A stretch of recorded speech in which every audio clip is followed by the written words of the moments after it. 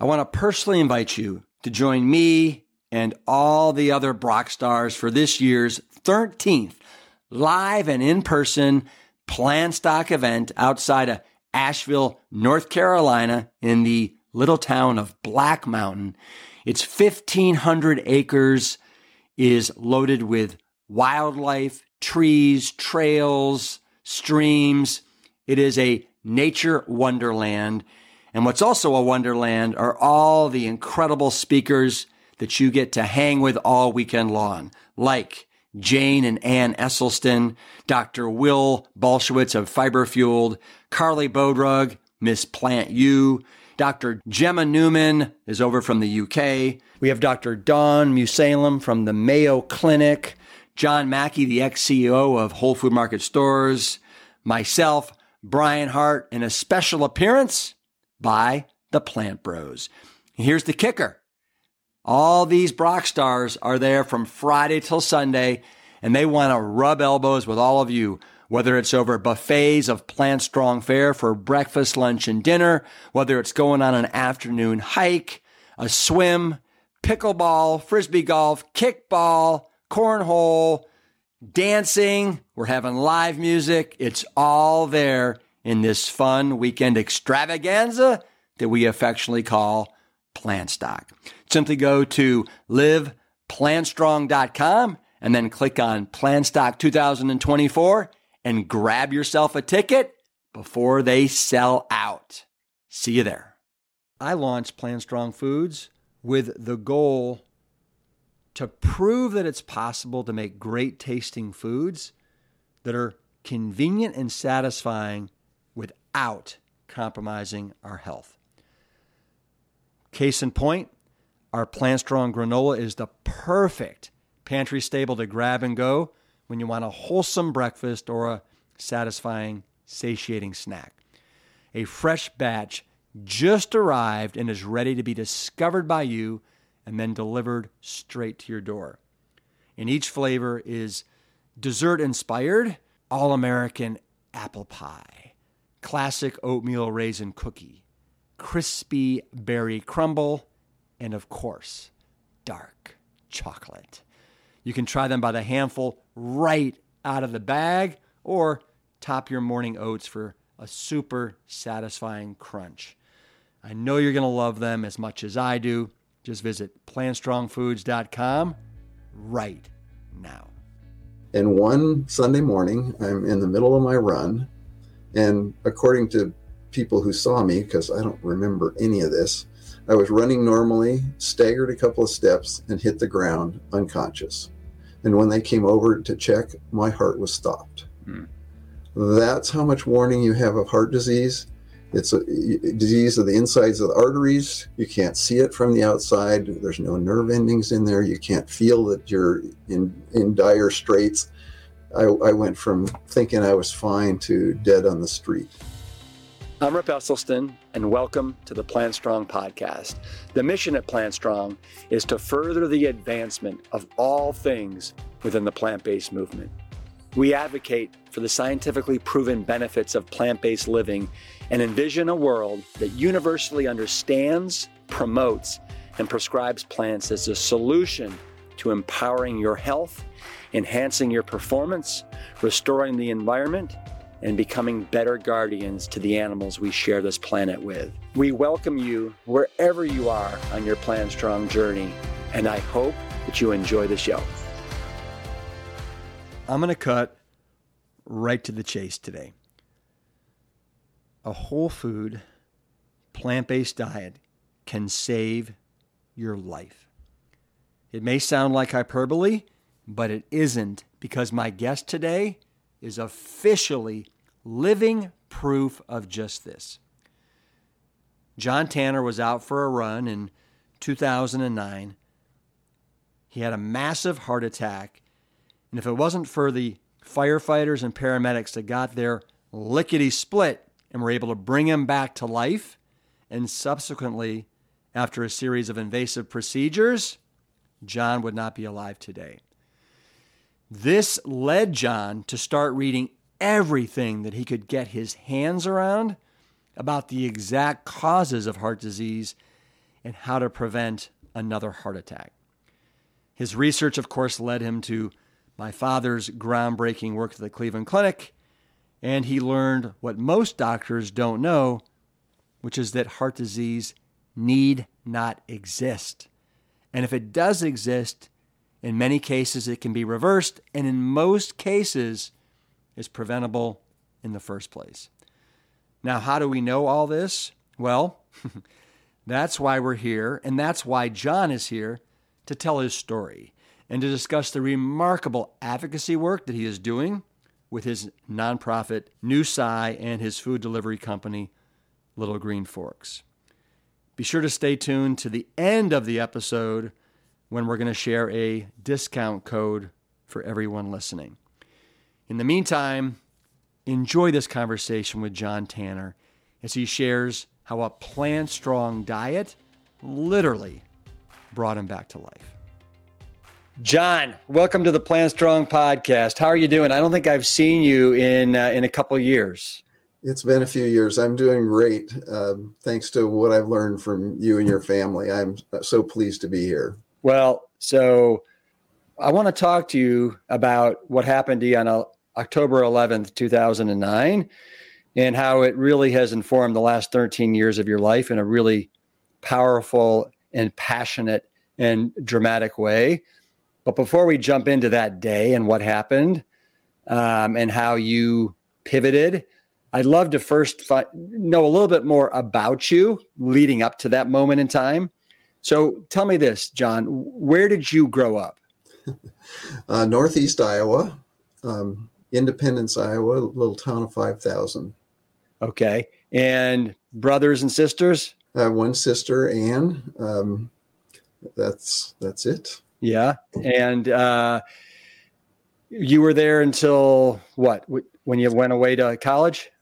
I went to college in Wartburg College in Waverly, Iowa, a small school that a lot of people haven't heard of, a liberal arts school. Then I was fortunate enough to get into Caltech. I came out to California to go there in 1979 and got my master's in electrical engineering. Went on to switch departments to the computer science department and got my PhD in 1986. And so growing up in Iowa, did you guys eat a particular way? Very unhealthy. We didn't know it at the time, of course. When I was very young, we lived on a farm in northern Minnesota, and we'd kill the chickens and bring them in and eat them. And once a year, we'd kill one of the cows and butcher it and eat it. And every day, my dad would milk the cow and bring it in, and my mom would say, "This is good for you. Have your milk." Little did we know. Little did we know is right. And are your parents still alive today? They aren't. No. Okay. Did they see what's happened to you over the last couple of years, or no? Unfortunately, they passed before I was able to share what I've learned with them. I sometimes wonder if that could have helped prolong their life, but didn't get that chance. Gotcha. All right, so let's dive into October 11th, 2009. Like, set the stage for us. Where were you? What were you doing? And what exactly happened? If I could maybe back up for 5 years before that. Yeah. In 2004, my wife turns to me and says, "John, do you know that you have the body of a god?" And we'd been married for 20 years, and she'd never said anything remotely like that to me. So, really? I have a body of a god? She says, "Yes, unfortunately, the god is Buddha."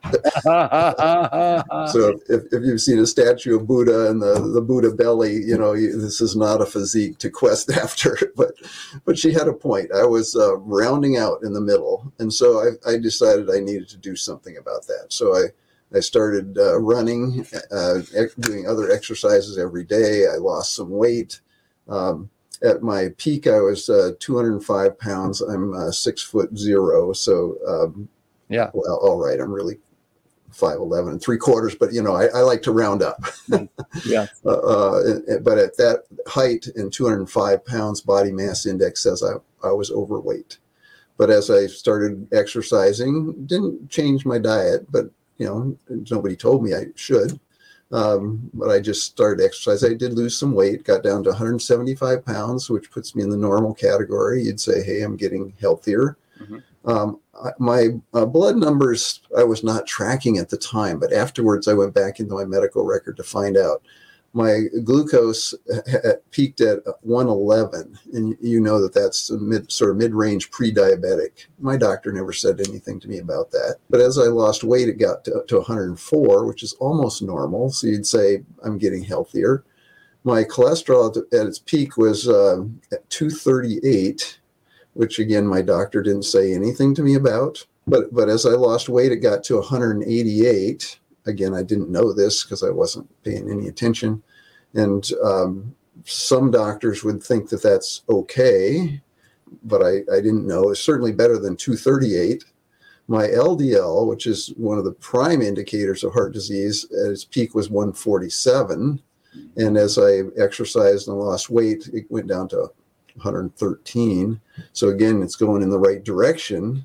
And you'd say, I'm healthy. I'm running a mile a day. When I first started in 2004 to run, I got half a block and I had to stop. I wheezing, couldn't run at all. But I finished the mile that first day, mostly walking in 15 minutes.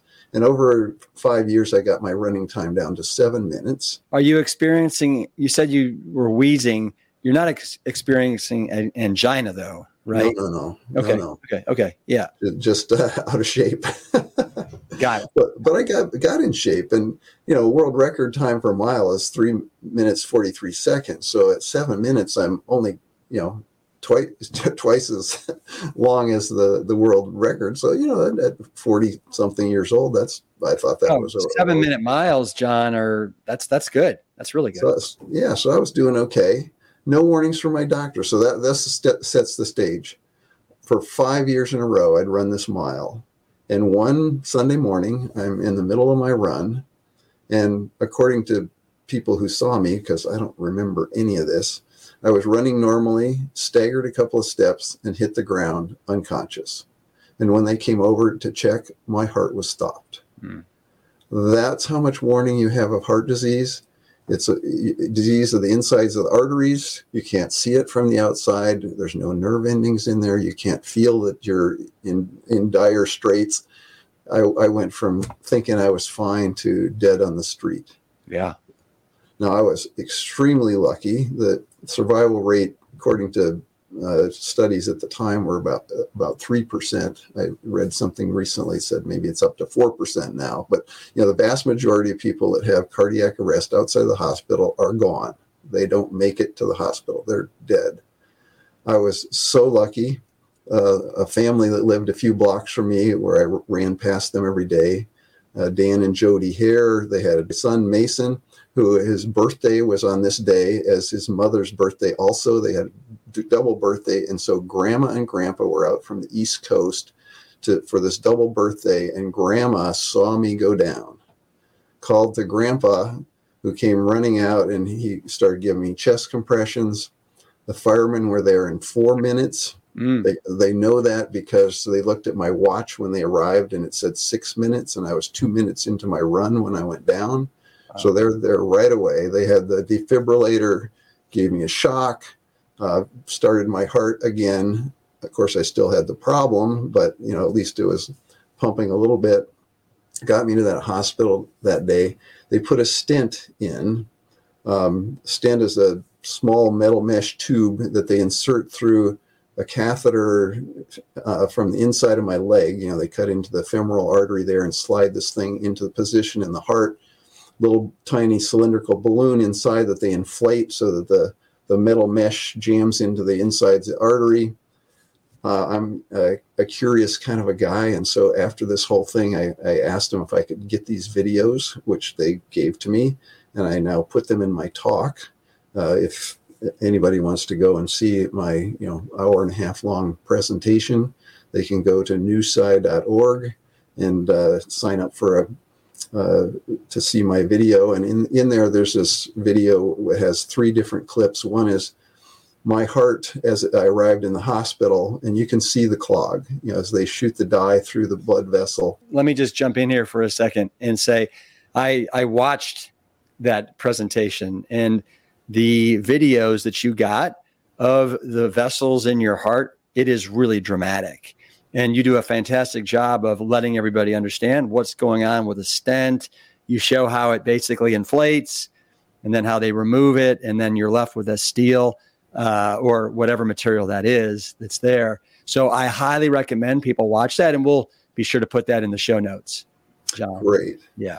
And when I saw that video, I thought this amazing technology saved me, because you can see right away the blood flow is restored. Mm-hmm. It's only much later that I found the statistics associated with stent emplacements, and much less impressive. And I'll get to that in a minute. But that day, they saved me, I guess. Anyway, I survived. Let's put it that way. Not necessarily due to the stent, but I survived. It was kind of dicey for a while. I woke up in the hospital and I said, I saw my wife, honey, where am I? What happened? Oh, you had a heart attack. You're in the hospital. Oh, okay. And I'd drift off. And a few minutes later, I'd wake up again and say, honey, where am I? What happened? I couldn't remember the conversation from a few minutes before because of this time where my brain didn't have enough oxygen as my heart was stopped. They weren't sure I was going to come back. But after a couple of days, I could remember the conversation from a few minutes before. And only 5 days, they sent me home. They said, don't go back to work just yet. So I took another week off from work. But 2 weeks from dead on the street to back to work, I thought that was pretty good. But they said, don't go back to running just yet, because we need to test your heart to see if there was permanent damage. And a lot of the people that survive cardiac arrest, even though that's a small percentage, even smaller percent get by without any brain damage or heart muscle damage or both. I seem to be okay in the brain damage part, although when I forget my anniversary or something like that, oh, honey, it was the heart attack. It's a great excuse as you're getting old. But they needed to do a test on my heart called a perfusion test that involves putting in some radioactivity and getting special imaging and so on. But they came back and they found that my heart muscle didn't have any permanent damage. Yay! So I could go back to running. And somewhere along the line, one of my doctors said, the 7 minutes at your elevated heart rate, that isn't quite enough. It needs to be longer to really get the benefit, the cardiovascular benefits of your exercise. So I started running 2 miles. Now, I also, at that time, I started asking my doctors, why did this happen to me? I had a good life. I had 3 kids. They're doing great. Wife, job, and I almost lost it all. Why? And they weren't very helpful. They said things like, "Well, heart disease is the leading killer in this country. What do you expect? It just happens to everybody." But I asked other people, and eventually a friend of mine who's a robotics researcher at Carnegie Mellon University and reads on the side, he reads Health Sciences magazine. And I was talking to him, and he sent me a copy from late 2009, Health Sciences magazine, that had an article in it by this guy by the name of Caldwell Esselstyn. Uh-huh. Have you heard of this guy? Sounds like a bit of a joke to me. Your dad. The title of this magazine article was "In Cholesterol Lowering, Moderation Kills." Mm-hmm. And he basically said, doctors, if they get the cholesterol below 200, they might think that that's okay. It's not. And I'm going, at that point, I checked my cholesterol and it was 188 before my cardiac arrest. He's right. Below 200 isn't enough. John, I have read that 30% of heart attacks happen with people that have a total blood cholesterol between 180 and 200, levels that most physicians would say, "Oh yeah, your cholesterol looks great." Right. Yeah. They just sadly, our doctors aren't well informed. Let me go back to a sec, because I want to ask you a couple questions. So the blockage that you had in one of your main coronary arteries, do you know which artery it was? left anterior descending, otherwise known as the Widowmaker.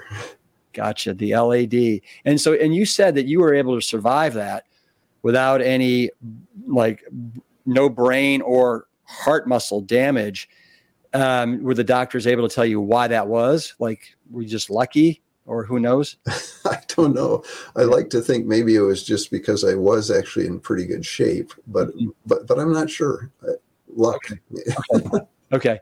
All right. Let's pick up where we left off.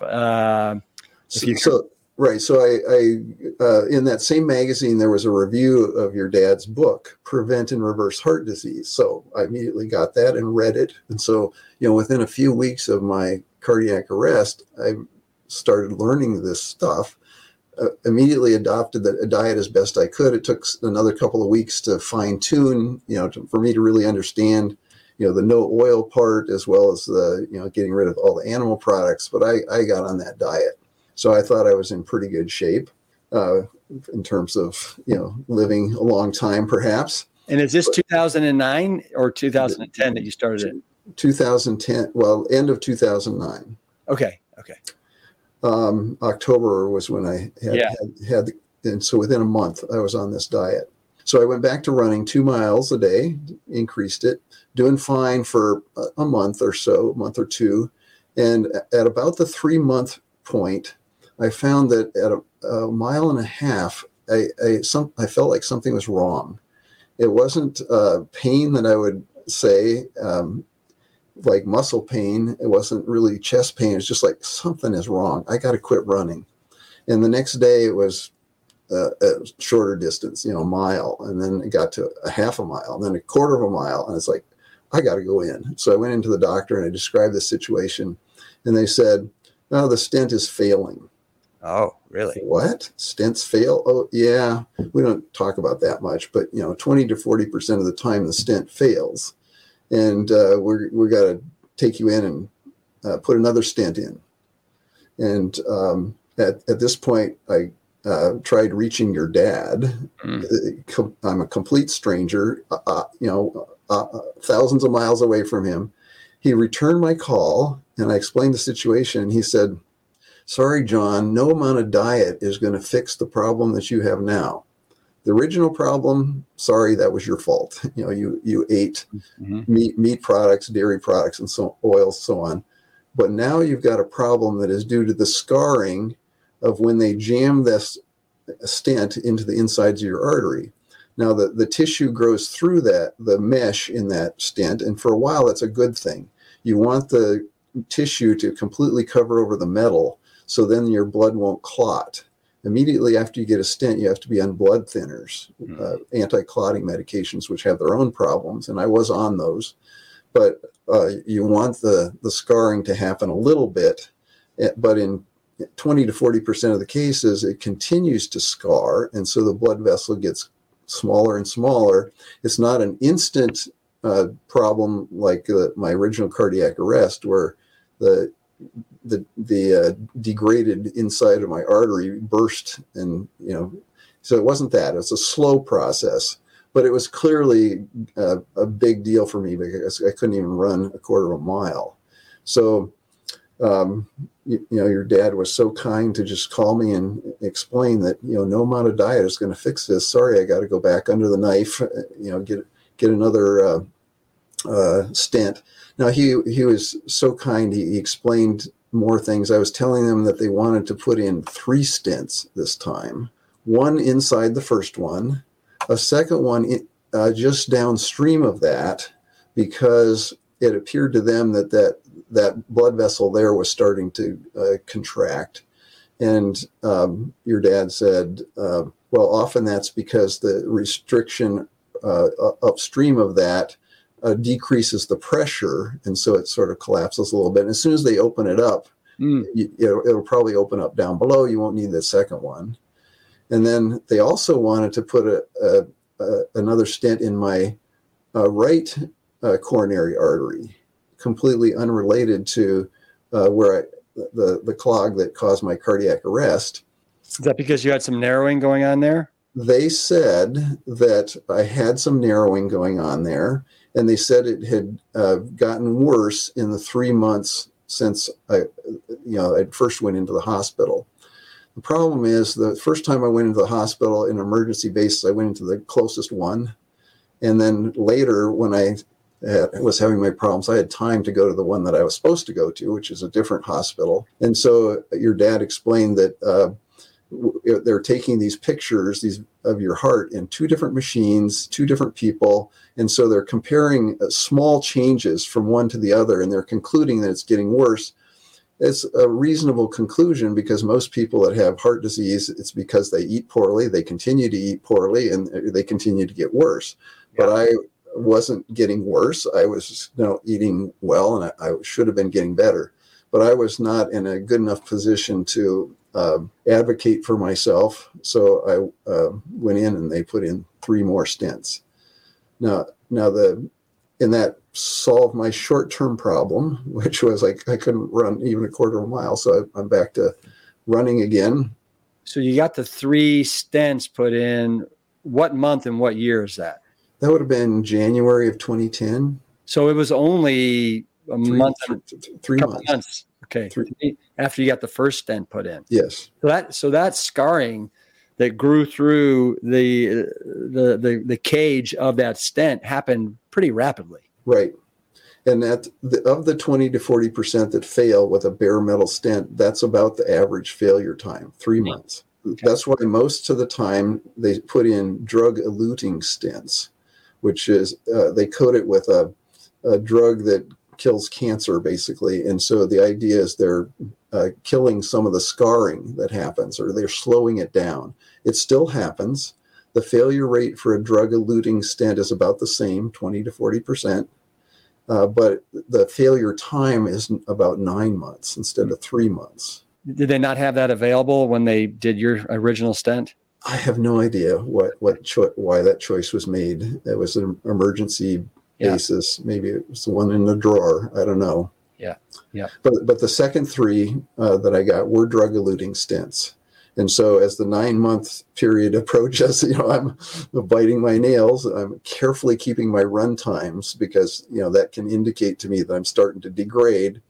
But 9 months came, I was fine. Maybe I'll jump way ahead. We'll come back to this time period. But, a year went by, 2 years, 5 years, 9 years went by, and then it started to fail. So at this point, I sought out the expert that I felt I had access to, which is Columbus Batiste. Oh, yeah. I think you know him. Kaiser Permanente. I was a Kaiser patient. Columbus wasn't the doctor for my locale, but he was close enough to me that I could request him, and I drove out to his place. And of course, he will tell you time and time again, eat plants, don't eat animal stuff, and avoid these heart problems. But he knew, like your dad knows, that the problem that I had was not due to my diet, like the original one way back in 2009. This was caused by the stents. Mm-hmm. And so there was no other choice but to do some more stents. I elected to be conscious while he operated on me, and as he's going along with the camera on the inside of my arteries, of course, at this point, I'd been on the healthy diet for 9 years. And he says, "John, your arteries are like those of a young man." You love hearing that, don't you? I love that, except when he got to where the stents were. And of course, they're scarred. And the scar tissue is thick and rubbery. He's describing it to me. You can push it out of the way, but it comes right back. The only way they could even get a stent in there was for him to surgically cut slices in this rubbery scar tissue and then put the stent in and expand it. And were you able to witness that since you were conscious? Yeah. Yes. Wow. And were you able to feel it at all? Or you said earlier, there's no nerve endings there, so you can't feel it. Can't feel it at all. Yeah. Wow. So just to let everybody know, Columbus Batiste is a cardiologist. He's also a huge proponent of a whole food plant-based diet to address cardiovascular disease. He's been on the podcast. He also was in the Game Changers. Yeah. Wonderful, wonderful cardiologist. Love him. Yeah.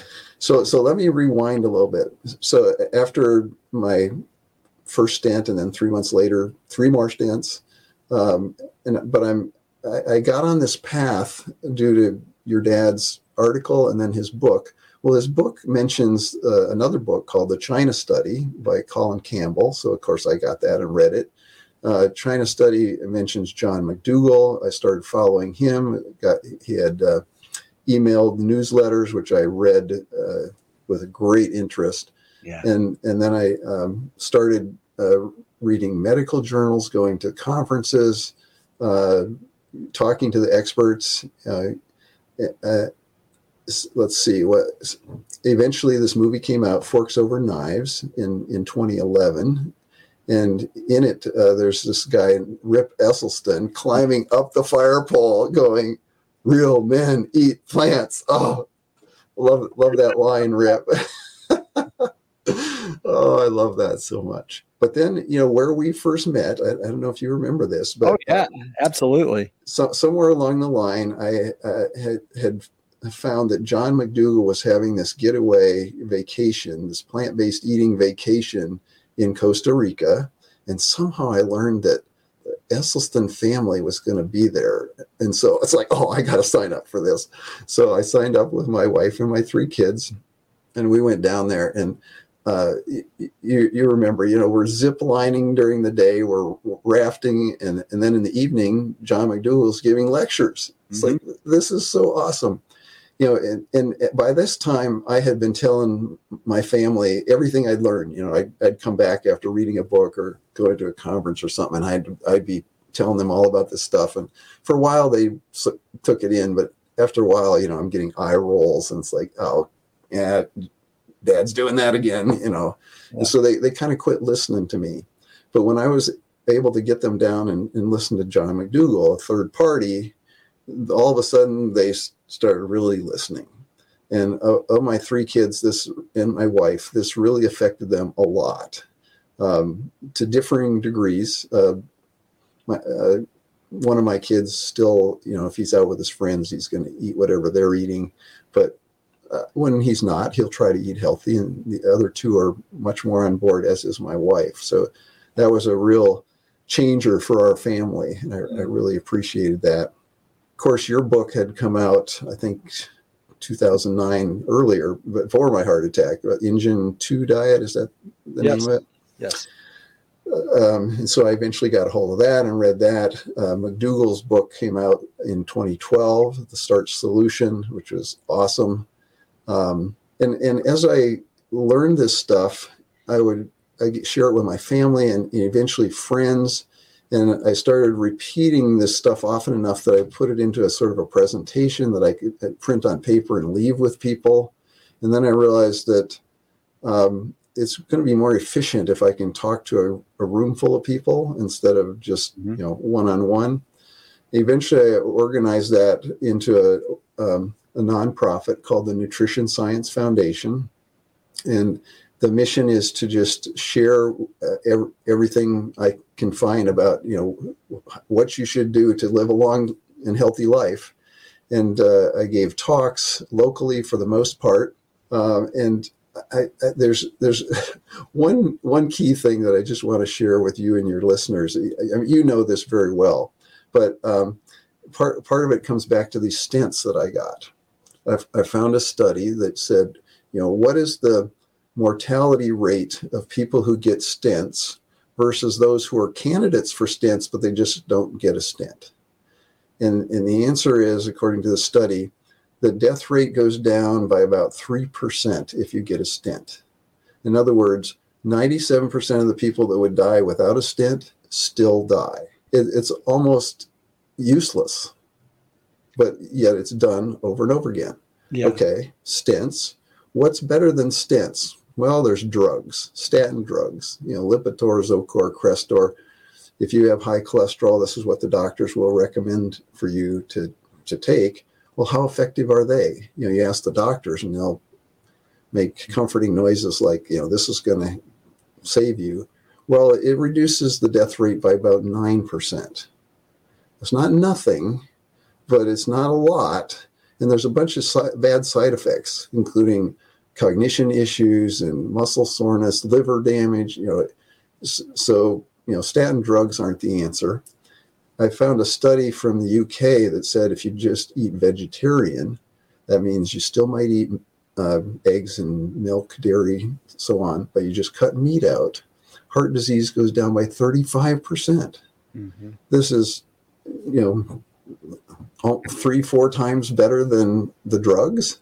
If the pharmaceutical company had a drug that was that effective, they would make billions of dollars. Yeah. But they don't have anything that effective. And that's a vegetarian diet, not even a whole food plant-based diet. Right. And then you look at your dad's research, and the book is awesome, Prevent and Reverse Heart Disease, but it only had 18 patients. Right. And people criticized him saying, well, that's not statistically significant. Sorry, I've studied statistics. That is absolutely statistically significant, what he did with those 18 patients. But he went back and he did another study that involved about 200 patients. And that came out a few years later in a medical journal. And he compared a group of people that chose not to get on the diet with those who chose to get on the diet. And again, this is a no oil, whole food, plant-based diet. And what he found is the cardiac event rate for those who switched went down by 99%. Plus, I asked him once about this, why isn't it 100%? What happened there? And he goes, well, there was this one guy who was basically on the diet, but then he went on a long trip and he didn't eat well during that trip and he had a small cardiac event. Okay, so really you could have categorized that as being in the non-compliant group, and you could have said the plant-based diet gets rid of 100% of heart disease, but he didn't do that. But I like to say 99+%. Well, and then to add to that study, there were about 200 people in this study. Of the 200 people, he actually was calling them up to see 4 years later, right, how many were still compliant, still following the whole food plant-based diet. Of those 200, 89% were still following it. So basically 11% had dropped off. So let's just call that 20 people. And of those 20 people, 67% over the next 4 years had some sort of cardiac event. In the compliant group, like as you just said, there was one. So pretty powerful. Yeah. It's amazing. Yeah. So as I sort of sucked in all this data that other awesome researchers were producing and putting into my own talks, I was invited to talk a lot around in the Southern California area where I am. And at one of my talks was a lady by the name of Darla Sherman, who at the time lived in Indiana. And she said, there's this conference coming up, the Heartland Health Conference in September of 2013, and I would like you to be a speaker there. Let me see if I can get you in. So she did, and this was one of my few talks outside of Southern California, but I flew in there and was on stage with some amazing people, including Michael Greger and Rip Esselstyn. So that was a fun event. Now here's the most fun part. I don't know if you remember this, Rip, but when the conference was over, of course they're trying to keep their costs low, and so they had a volunteer who would drive us to the airport, and our flights were about the same time, and so they said, well, can we drive you both to the airport at the same time? Sure, absolutely. And so we're headed out, but you said, but can I stop at the Whole Foods store on the way? And sure, we had time. Well, that'd be fun. So you walked into the Whole Foods store, and of course the employees there knew who you were, because at that time you were developing your own food line of food products. Is it Engine 2? It was Engine 2 that was exclusive to Whole Food Market stores. Yeah. Right. So the employees knew who you were, and they were very happy to see you. But what surprised me is we're walking down the aisle. This guy looks at you and goes, "Are you Rip Esselstyn? Oh, can I take my picture with you? My wife is going to be so thrilled that I met you." And at that time, when you're thrilled, some guy is telling you that his wife is thrilled. This is stardom. At this point, I knew what a star you were.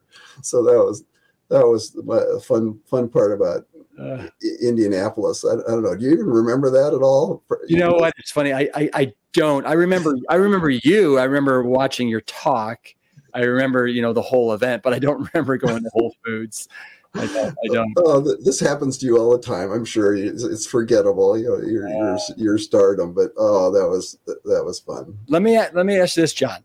So you started New Sci, that nonprofit, and then you also started a food company to help people eat this way, to make it easier for people, called Little Green Forks. And I can remember we did an event in Pasadena, maybe in 2014 or so, and you treated my whole team to some of the little green fork entrees, the tamale pies, the lasagnas. So is that business still up and running, and what's going on there? It is, and I appreciate you mentioning that, because that's one of the things I hope to really let your listeners know about is Little Green Forks. It started because I wanted a way for my family to have this healthy food. And so I hired a chef to come into my company. I run a technology company, electronics and robotics. That's my day job. And we had a break room. And so I hired a chef to come in and cook meals for my family and eventually any employees that wanted this kind of food. And not all of them did, but they knew that I'd had a heart attack and this was the way to avoid it. And so some of the employees were interested in this food too.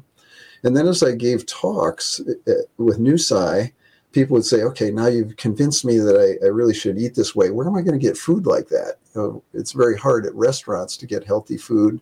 You go into the grocery store, once you're outside the produce aisle, there's very little that you can buy that's healthy. And so people would ask, well, where do you get your food? Well, I have this chef down the hall in the break room that cooks it for me and my family and my employees. Well, could we buy it? Well, we're an electronics and robotics company. We're not a food company. But they kept asking, and my chef said, well, why can't we sell it to them? Well, as you know, in the food business, there's a lot of difficulties getting a food company off the ground. We could no longer cook it in our break room, in our kitchen. It wasn't up to all the codes, stainless steel sinks and floor drains and, all of this stuff. So we rented some kitchen space and gradually got this off the ground.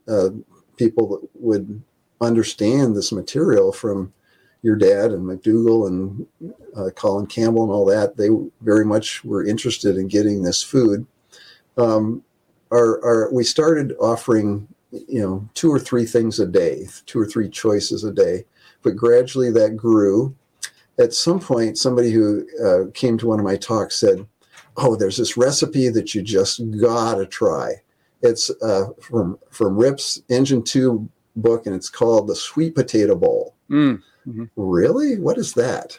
Okay, so let me say a few words about sweet potatoes.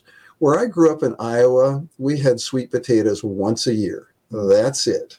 For Thanksgiving, it would be in a dish with marshmallows on top. I don't know if you've had sweet potatoes with marshmallows on top, but that was the only sweet potato dish that we had. Yeah.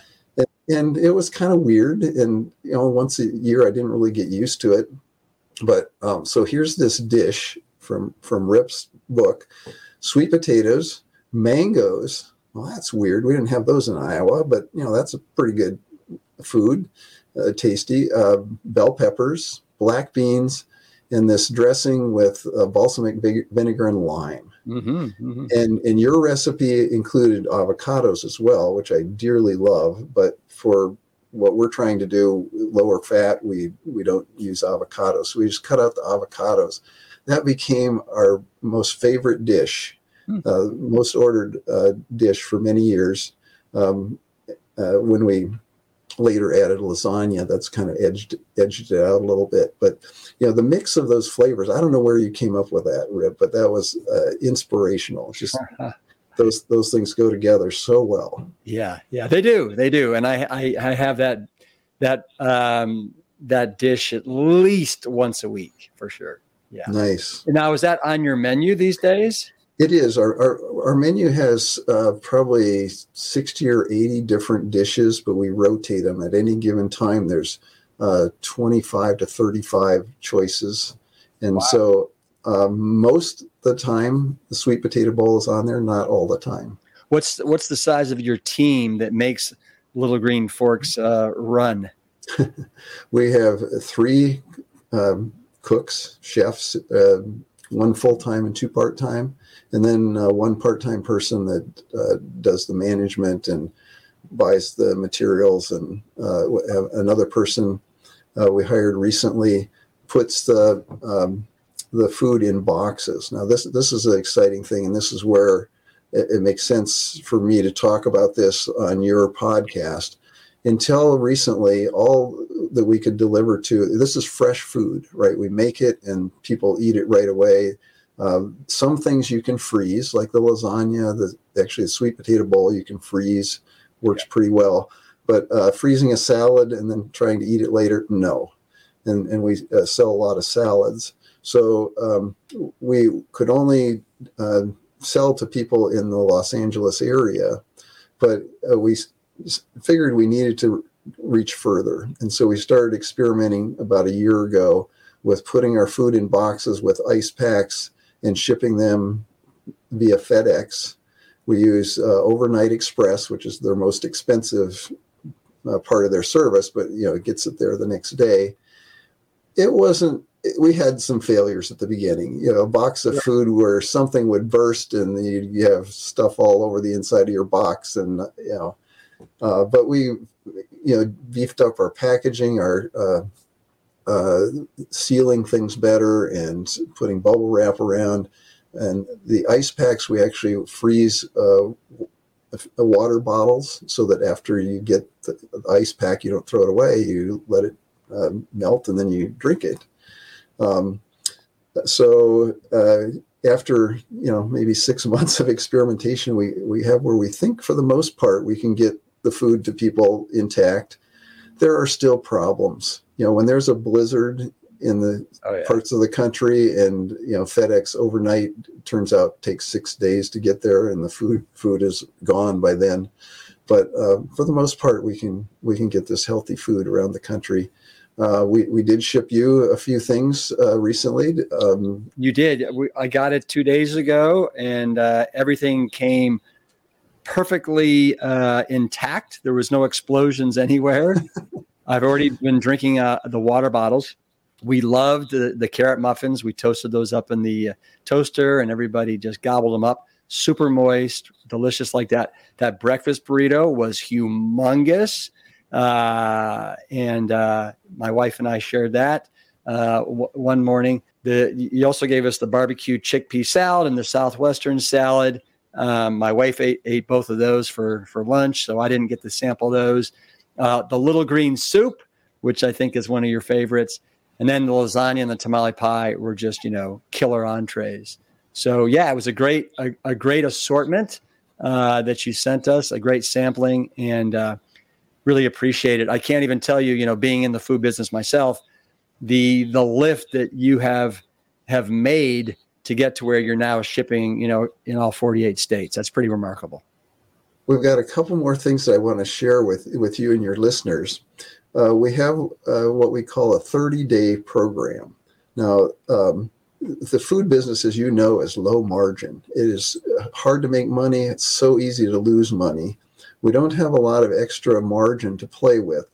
But for people that come to us sick with heart disease, diabetes, arthritis, high blood pressure, and they want to quickly fix this, and if they're willing to take a set of measurements, their medical measurements beforehand, and then agree to eat nothing but Little Green Forks food for 30 days, and then take their medical measurements again and share those measurements with us, perhaps with a story that goes along with that, we're willing to give them a 10% discount for that 30 days worth of food.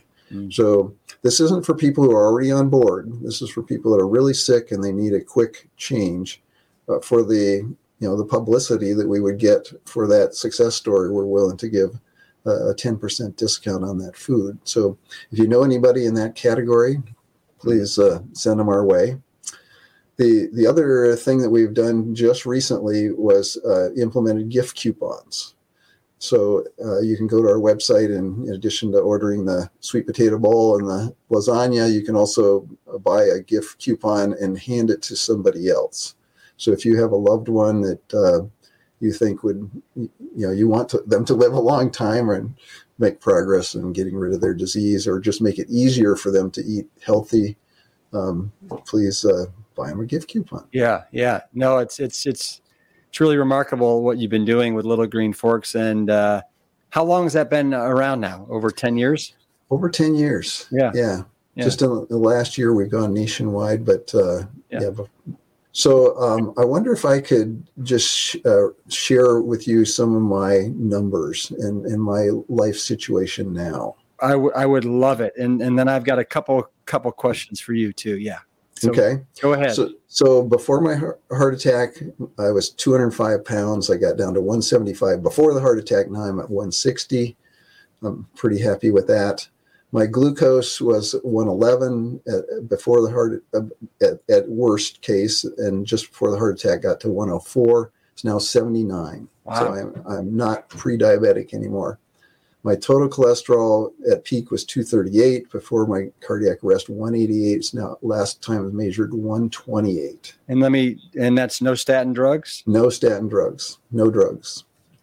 My LDL at worst was 147. Before my cardiac arrest, 113. Now 65. Gorgeous. So pretty happy with that. No meds. Now let me ask you this, because a lot of physicians and cardiologists, after you have a cardiovascular event, will really almost plead you to be on some sort of statin medication. Is that because...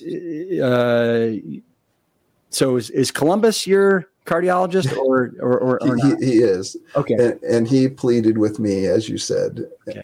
And there is some evidence that, I told you that the statin drugs decrease your death rate by only 9%. That is in primary care. That's before you've had a heart attack.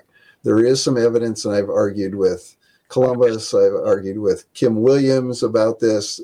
There is some evidence that after you've had a heart attack, the statin drugs help you a little bit more. Yeah.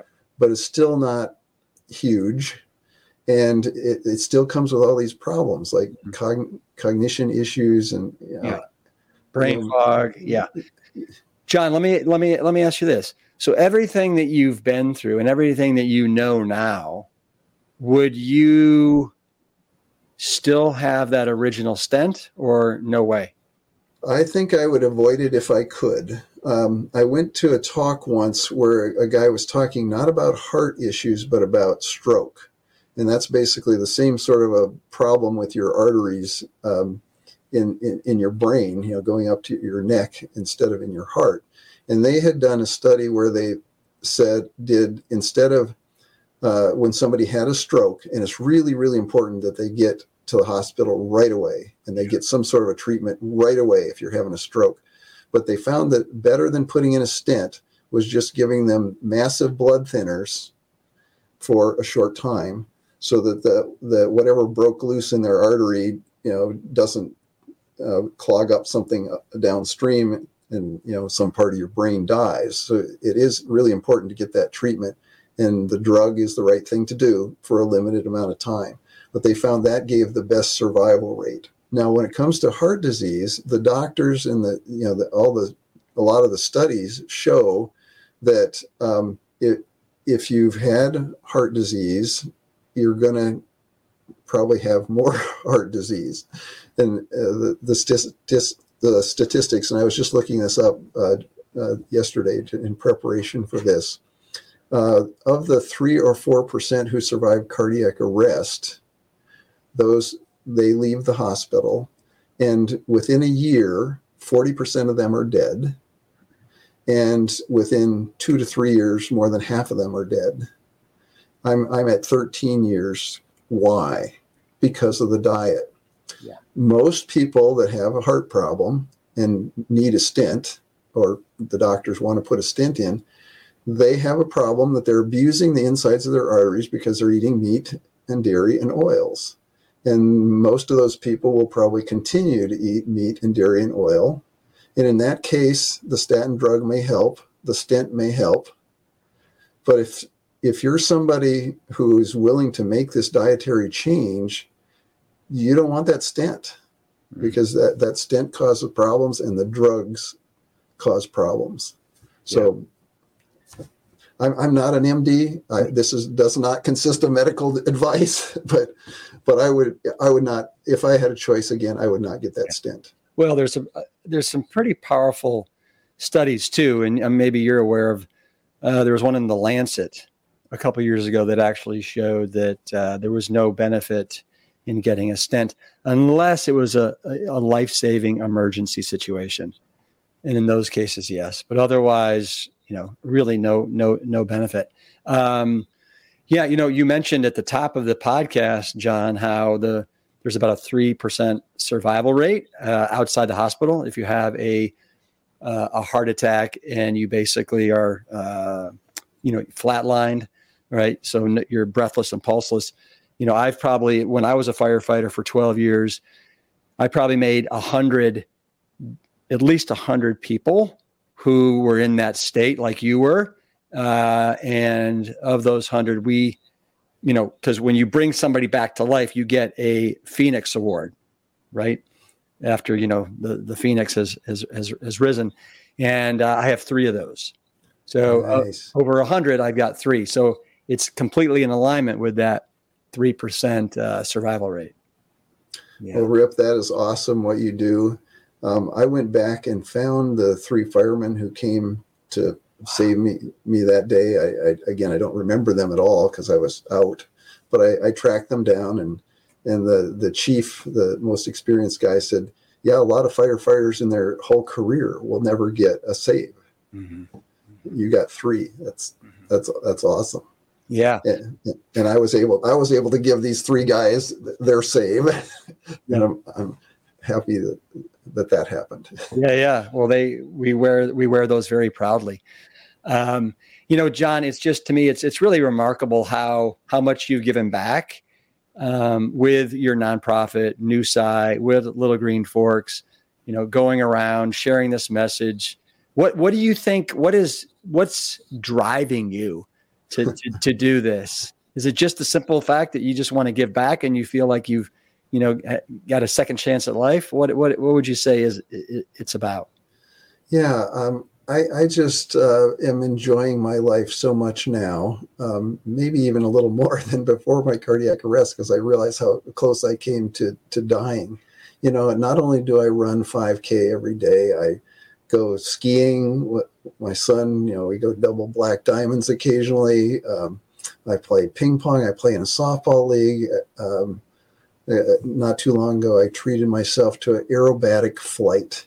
As a teen, I became a private pilot, but I hadn't flown in decades, and I decided I'm going to try to do this stuff that they always told me not to do. So I got in this plane with this guy who said, okay, now we're going to stall it. And now we're stalled. We're going to go into a tailspin. Now we're going to dive down and do a loop and do barrel rolls. And it's like, this is fun. I almost didn't, and my 3 kids, my oldest just got engaged. I mean, I almost lost this chance because nobody told me that I should be eating plants and not animals.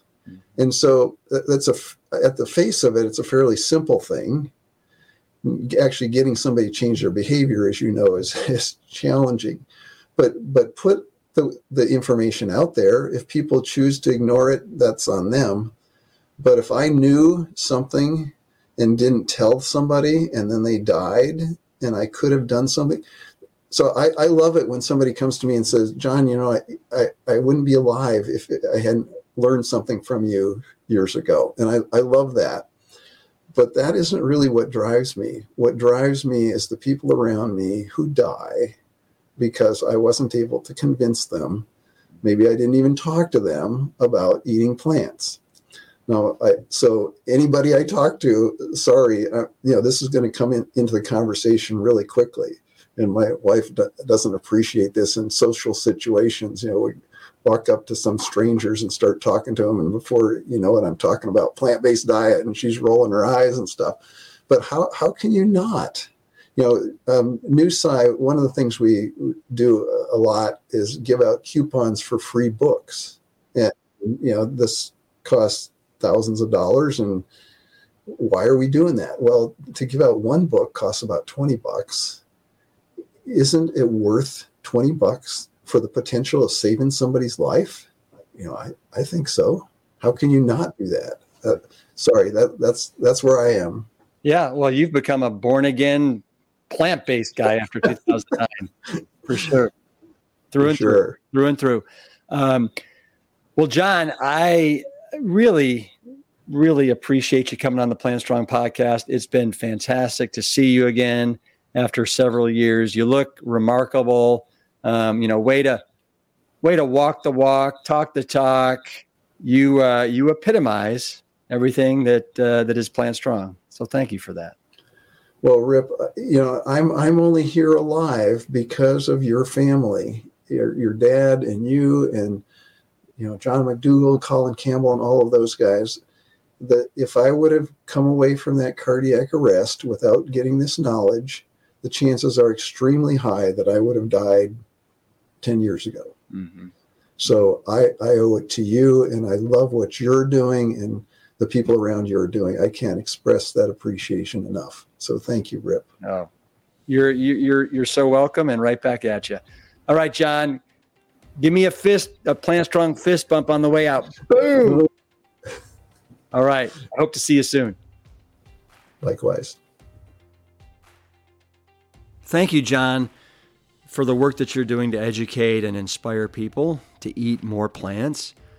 Little Green Forks, John's meal delivery service, provides whole food, plant-based, low-fat meals delivered to you if you live in the Los Angeles area, or shipped directly to you throughout the continental United States.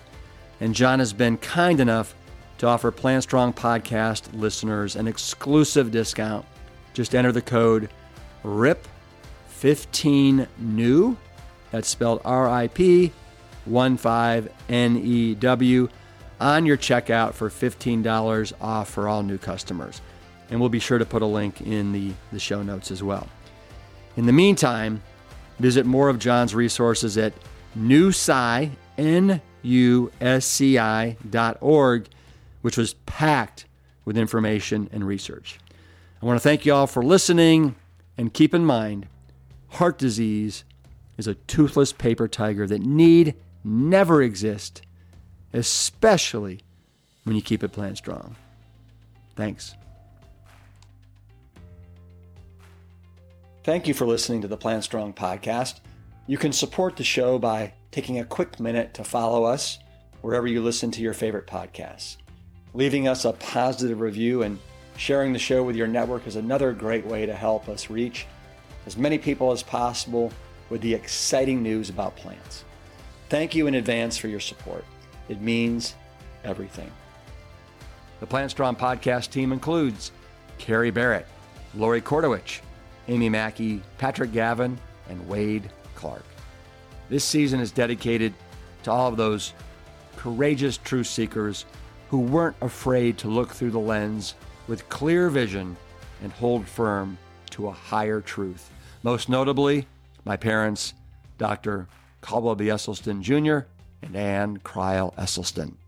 Thanks for listening.